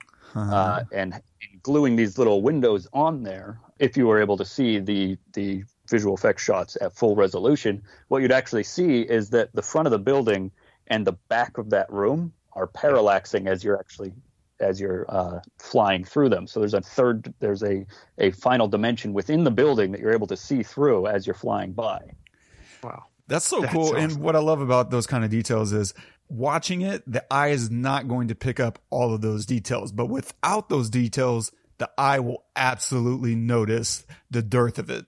And so it's so important to have it all there, because we digest these kinds of images every single day, and you'll know when something doesn't feel real and doesn't feel lived in, because we're humans and we're absolutely, just keyed in on all these things. Even if you can't put your finger on it, something's wrong. And so it's just absolutely genius the way y'all went about creating all this. Yeah. Your brain's mapping information, whether or not you're processing it. That's right. So any last thoughts? How can we get more in touch with you and, digest some of your work? I know you have a lookbook that's out there. Definitely recommend that book because I learned a lot about the way they made this film by reading that book, because we only did a very, very, very small part of this, of course. But the people that actually told this story, its entirety, the rest of the story is in that book. So definitely go find that. But Cassie and I have Instagram and nothing else pretty much. So mine's Christopher Mingus. And mine's Adventure Lopez, which doesn't make sense in a pandemic because I don't adventure at the moment, but that's okay. The adventure is in her. Yeah. It's all about the art now. It's about the art adventure. We can put that in the show notes for sure. Absolutely. Yeah. Any final thoughts, man? I really appreciate y'all coming on and taking the time. Oh, yeah. Thank you. It was a good trip down memory lane. Memory lane. That's awesome. I mean, I just want to say thank you guys so much for joining us and giving us your time and this look into such an amazing film and kind of like, peeling the veil back so that we can see a little bit about like what goes into something like this and the detail, and not just the detail, but the love. Cause I think that you've got to love this kind of thing in order to come up with these ideas. Oh, let's try toilet paper or whatever. And just to know when you watch a movie like this, that someone made all of that. Yeah. It's so easy to forget when you're watching something and you're so immersed in a film like this and immersed in the story and the characters and all that stuff, which you should be, that someone built all of that is just incredible. And so to be able to chat with you guys has been fantastic. So thank you so much for all that. Cheers. Take care, guys. Awesome. Cool. Well, we'll chat with you soon. Yeah. Sounds good. Bye. Bye, guys. That was amazing. That was freaking epic. They were incredible. Holy shit. This is the best episode ever. Holy shit. Like blowing my mind. So cool. Yeah, I'm still rolling. Okay. Yeah, same. There's just so much information there that I couldn't possibly recall any one specific thing. There was too many details. My eye couldn't process it all. Yeah, I get it. What do you want to do now? You just want to end it? Wait.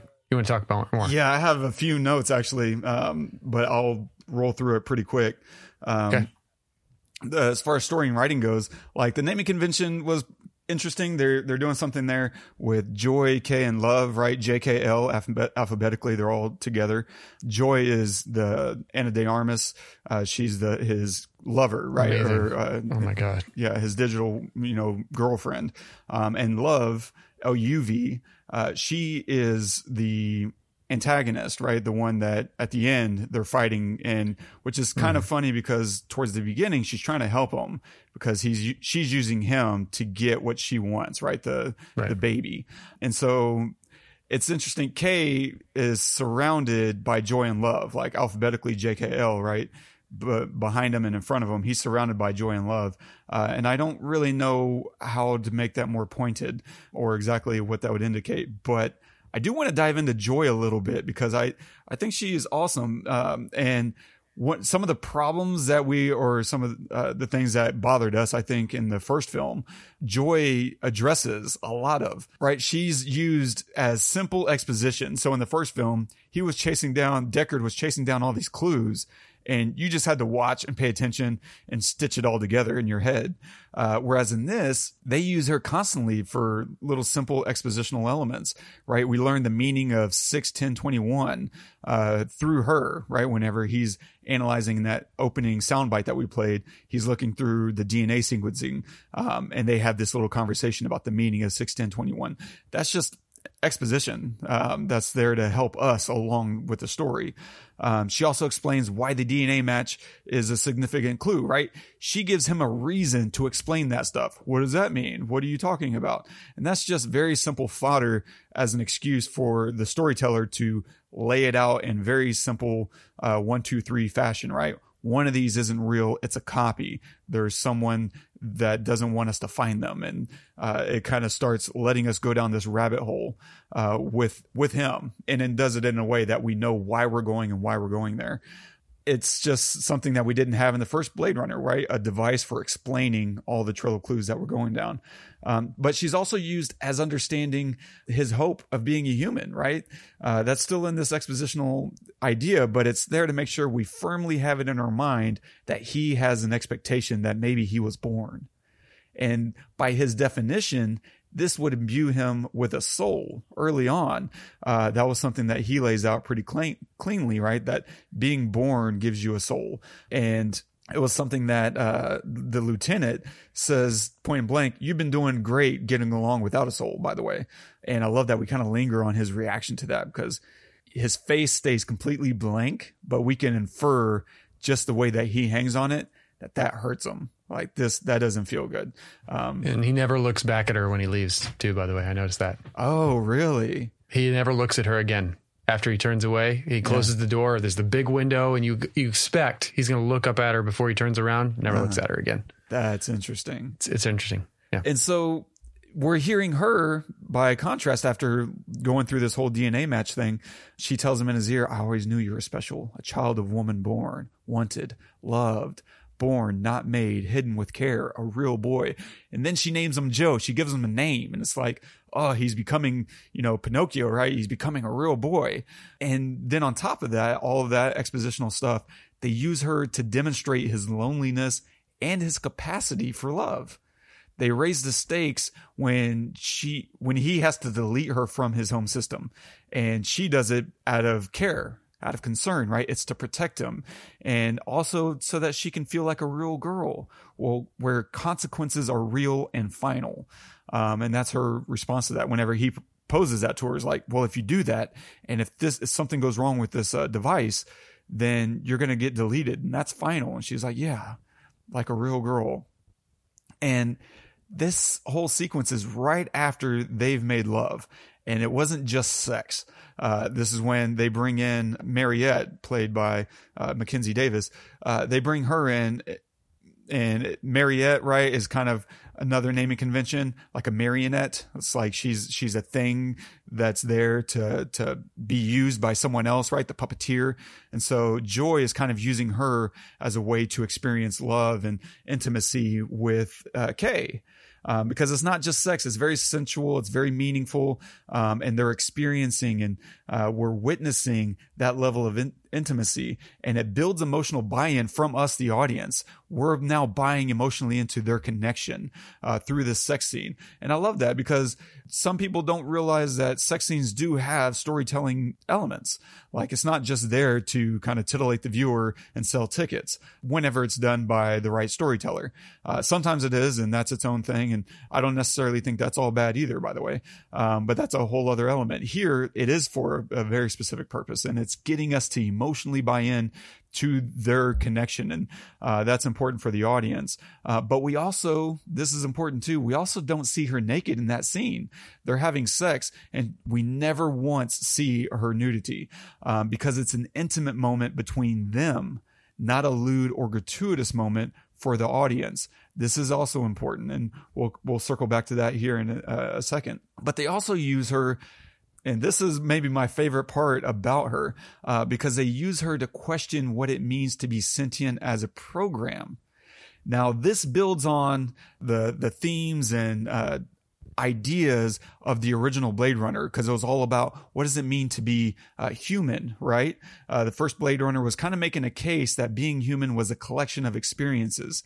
And she, just like some of those original Nexus 6 units, she shows all the capabilities of humanity, right? Fear, love, passion, and desire, and these experiences, right? She's using a human to experience sex with Kay. So she's demonstrating all these aspects of humanity, but her storyline in totality challenges that entire idea, because there's something more to being human that I think we're going to get at, because at the end, after she's killed, right? And like you pointed out at the beginning of the episode, that's a painful moment. We feel that, right? She rushes to him. She's like, I love you. And bang.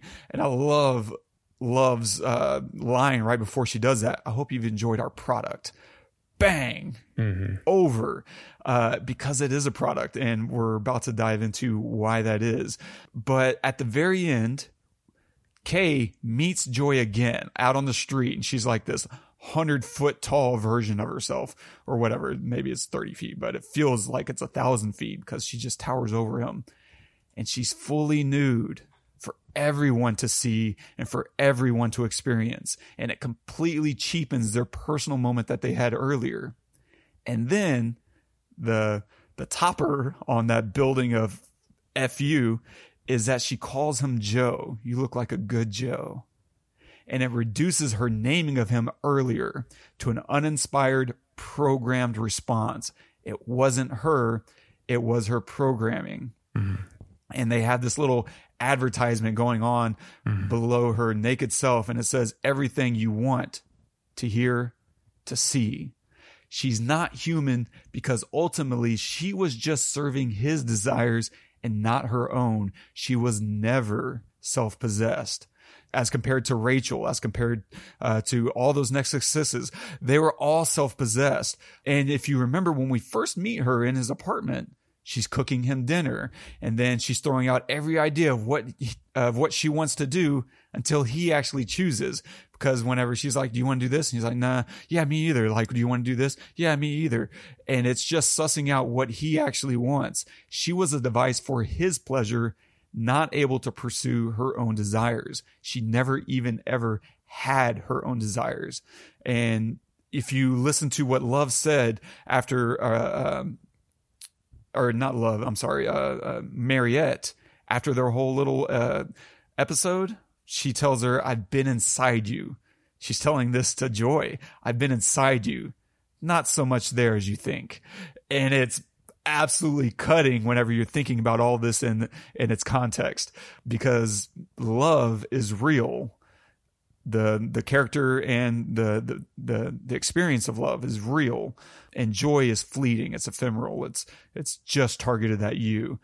These are two very contrasting ideas that Kay is mixed in the middle of. And if you compare to Kay's interaction with Lieutenant Joshi, however you pronounce it, which, by the way, there's some name convention at play there, right? Joshi is spelled Joshi. And Joy is spelled Joi. So there's still some naming convention at play there. And if you look at what happens when Kay is interacting with the lieutenant, who's a real person, and they're having this moment where when Joshi, the lieutenant, is asking Kay to describe his first memory or his earliest memory, and he goes through that whole thing. She's sitting there getting wasted. And at the end of that, she asks him, what happens if I finish that? And she's talking about finishing the liquor. And the implication is she wants to sleep with him. She wants to hook up. And he says, I think it's best if we get back to work, or something along those lines. Basically, he declines her invitation for sex. And there's a couple of things that are happening here. And I think this still calls back to the first film. But she respects his autonomy, even though he's a replicant. And he exercises his autonomy, something Joy is incapable of doing, right? She can't even delete herself. She needs Kay to do it. And so it's just this element of, what does it mean to be human?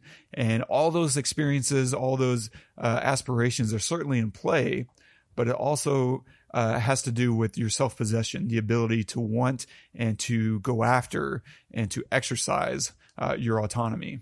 None of which Joy is capable of doing. Brilliant. Wow. Yeah. It's amazing. They're doing so much in this movie, man. It's so freaking good. And then we can look at Kay. He goes through this whole thing, right? How do I know if a memory is real or not? And then Joy asks him who makes the memories. And so he goes down to interview Dr. Stelline, right? The memory maker. And we learn something very important before we learn something else more important. They establish it's illegal to use real memories, officer, because he's asking her, how do I know if a memory is real or not? And she's like, whoa, hey, it's illegal to use real memories. Officer, you're a cop. Like, I know what's going on here. And so we're establishing something important, though. It's that he is not supposed to have any real memories. And so if he does have any real memories, that means he's a real person. And so she sees his memory, she cries and confirms it's real. What we don't know is the reason she's crying isn't because she's this incredibly sensitive person, which I think is perfectly echoed through her performance, right? She's very soft and almost speaks at a whisper and with all this passion. And when she sees this memory, she's crying because she knows this is her memory. But to us, it's confirming that he's a real person, and that's all reflected in him freaking out, right? He's been living his life like a replicant. He's been tricked. What a terrible thing that he's been wasting his life under this false belief of who he actually is. And what I love about this little sequence is that he begins acting like a human. The very next scene, he's botching his baseline test. And so to begin acting like a human, he only needed to believe he was a human. And that's a really profound idea. Whenever you're asking this very fundamental question, what does it mean to be human? Well, it's just to believe that you are and that you are capable. It gets into this other aspect of Arminianism versus Calvinism, predestination versus free will, that kind of permeates this whole universe as well. And I don't know, maybe we can arrive at something that here in a minute, but something else happens later, right? Then we meet Deckard. And they do something really fun here, which is switching perspectives. Because initially, whenever we meet Deckard takes a shot at him, right? And Kay jumps, and then he flees. And now we're following Kay around the nightclub, and he's hiding from Deckard. We don't know where Deckard is until Deckard finds him, right? He shoots, nearly takes his head off. Then we switch after that. We switch to Deckard's perspective. And now we lose track of Kay. We don't know where he is until he attacks Deckard back. And we're now beginning to identify with both characters. We're watching the new one and the old one, the old Blade Runner versus the new Blade Runner. And we're seeing them kind of find common ground. And I think that's important to kind of have these perspectives, because up until this point, right, this entire film has been told through Kay's perspective, but the entire first film was largely through Deckard's. And so beginning to kind of pull him in a way that helps us see that he's not a side character, he's a main character, is very important. And then after they meet, they have to sit down. There's a very important thing that happens that I don't think anybody missed. But Deckard pours some whiskey for the dog. The dog comes over and drink it. And we all have the same thought. Is this a real dog or a creation? And, right on cue, Kay asks, is it real? And Deckard's response is so perfect. He says, I don't know. Ask him. And it's giving you a big question of what does it mean to be real in the first place? Things can define themselves. And if you're trying to figure out, is this dog real or not? That kind of answers its own question. Like the idea that you don't know kind of makes it real. Because after Deckard is taken and he's flying away, the dog, we have this shot, the dog sadly walks over to the window and watches his owner being taken away from him. Now, we don't know if it's an artificial dog, but what could be more real than a dog that loves its owner? I mean, it's a very simple aspect of what it means to be a dog, and we are completely bought in, and it just doesn't matter if it's technically real or not. It's real because it's acting real and it has these real impulses. And so it's tugging of war of what does it mean to be real and human, and where's the line at? And it's building on all those things of the first Blade Runner in all these very beautiful, nuanced ways. And then the reveal, and this is and I think this kind of puts the point on the end of the film, because the whole reveal that he's not the child that was born is all concealed through the use of language, right? They conceal that by using words like our child, the baby. And it's so perfect because now with a single word through the use of sex, we can concisely reveal the twist with just one word.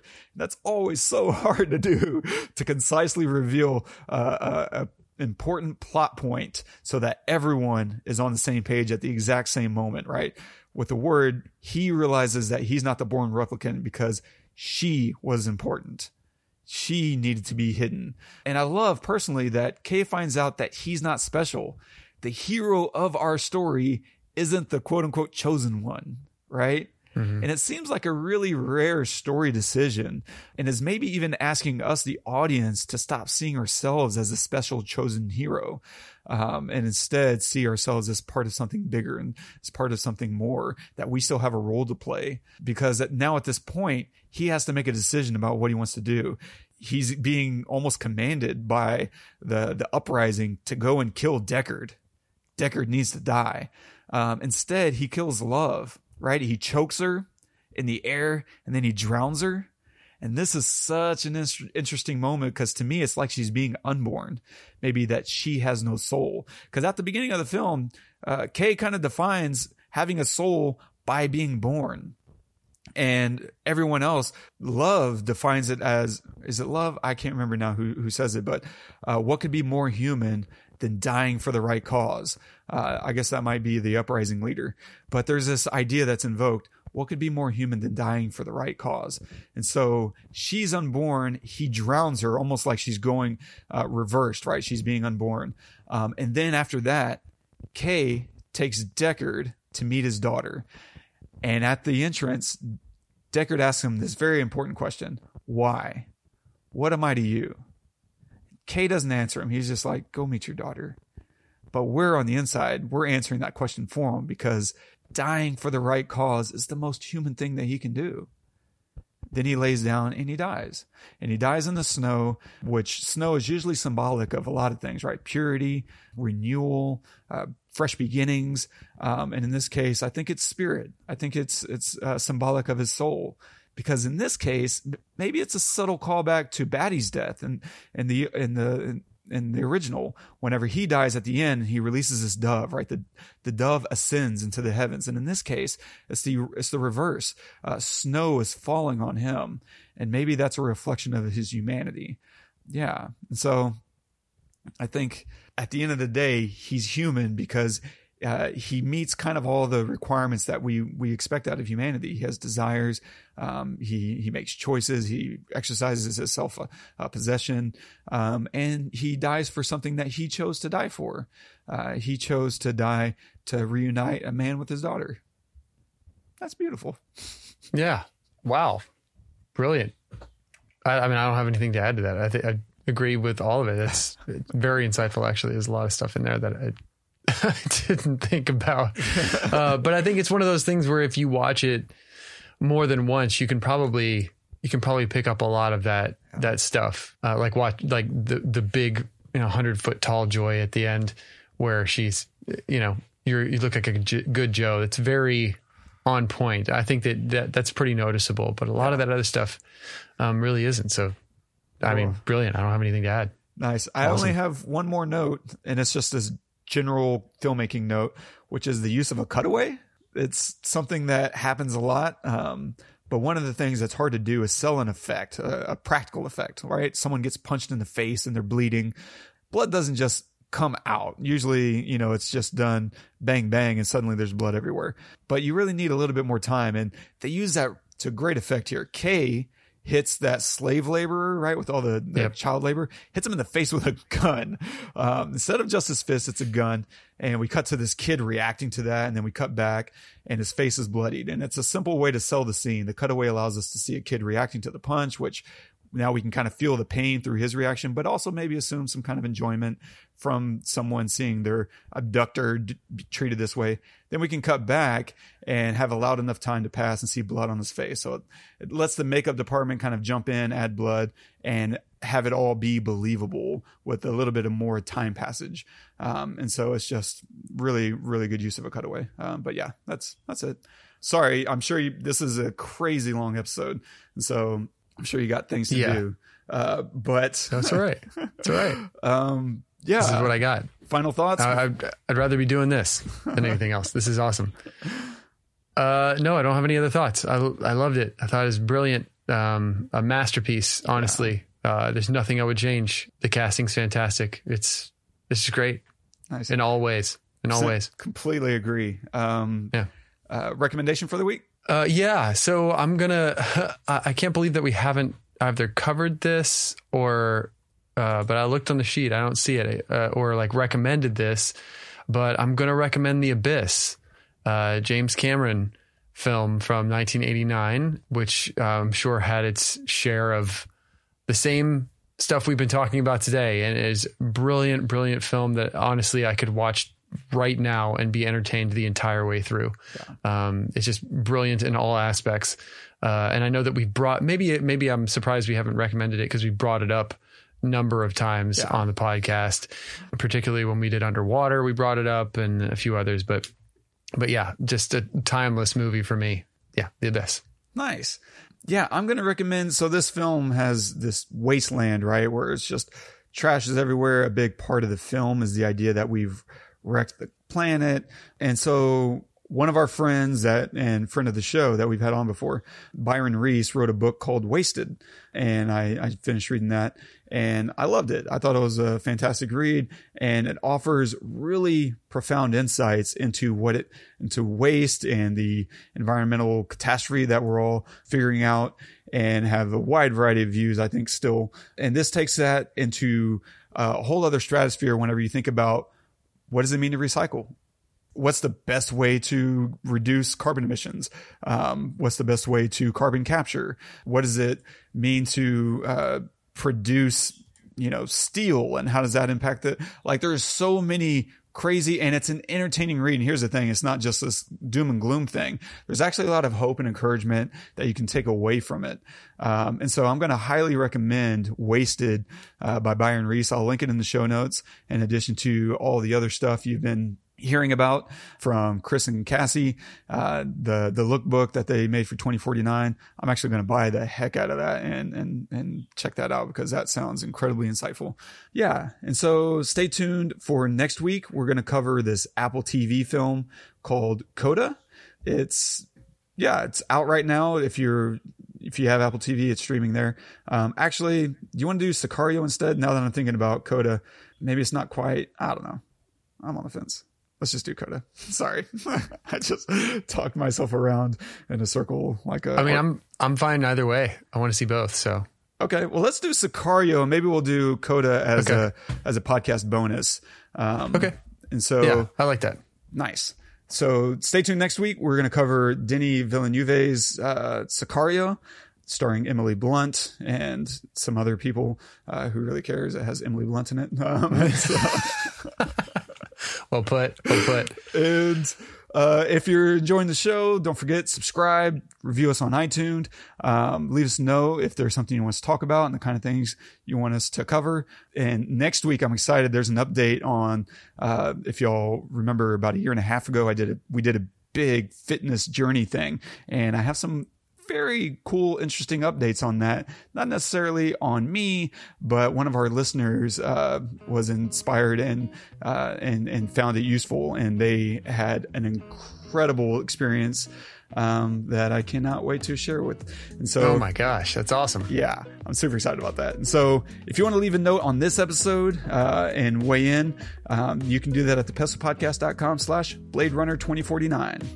And I noticed we don't have a quote for the day, but I wanted to give one. Please. From the movie. Ah, okay. Right? That stuck with me, and I think we mentioned it at one point, but there's a scene where towards the beginning where Lieutenant Joshi is telling Kay what he has to do. So we know the premise of the film, where he's got to track down this child. And so the one line that I'm going to leave you with, because of the law that went into effect in Texas this past week, is one thing, and it doesn't matter on either side what you are, what we are.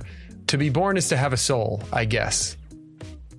It's the I guess also that stuck with me, right? And I don't know that it was meant for anything, but I just think that is something to chew on, and it's a good thing to leave on, right? Just think about that. To be born is to have a soul, I guess. The born aspect and the I guess aspect are very interesting things to ruminate on. That's all I'll say about that. But thank you guys so much. This has been a crazy long episode. We understand. If you're still here, why? I don't really get it. I don't know why I'm here. No, that was That was so wonderful to have those guys on, and thank you so much again for joining us. And make sure to share this with your friends and let us know what you want us to cover. We're happy to take suggestions and just love watching films, and we hope that you do too. Until next time, I'm Todd. I'm Wes. Go watch the movies.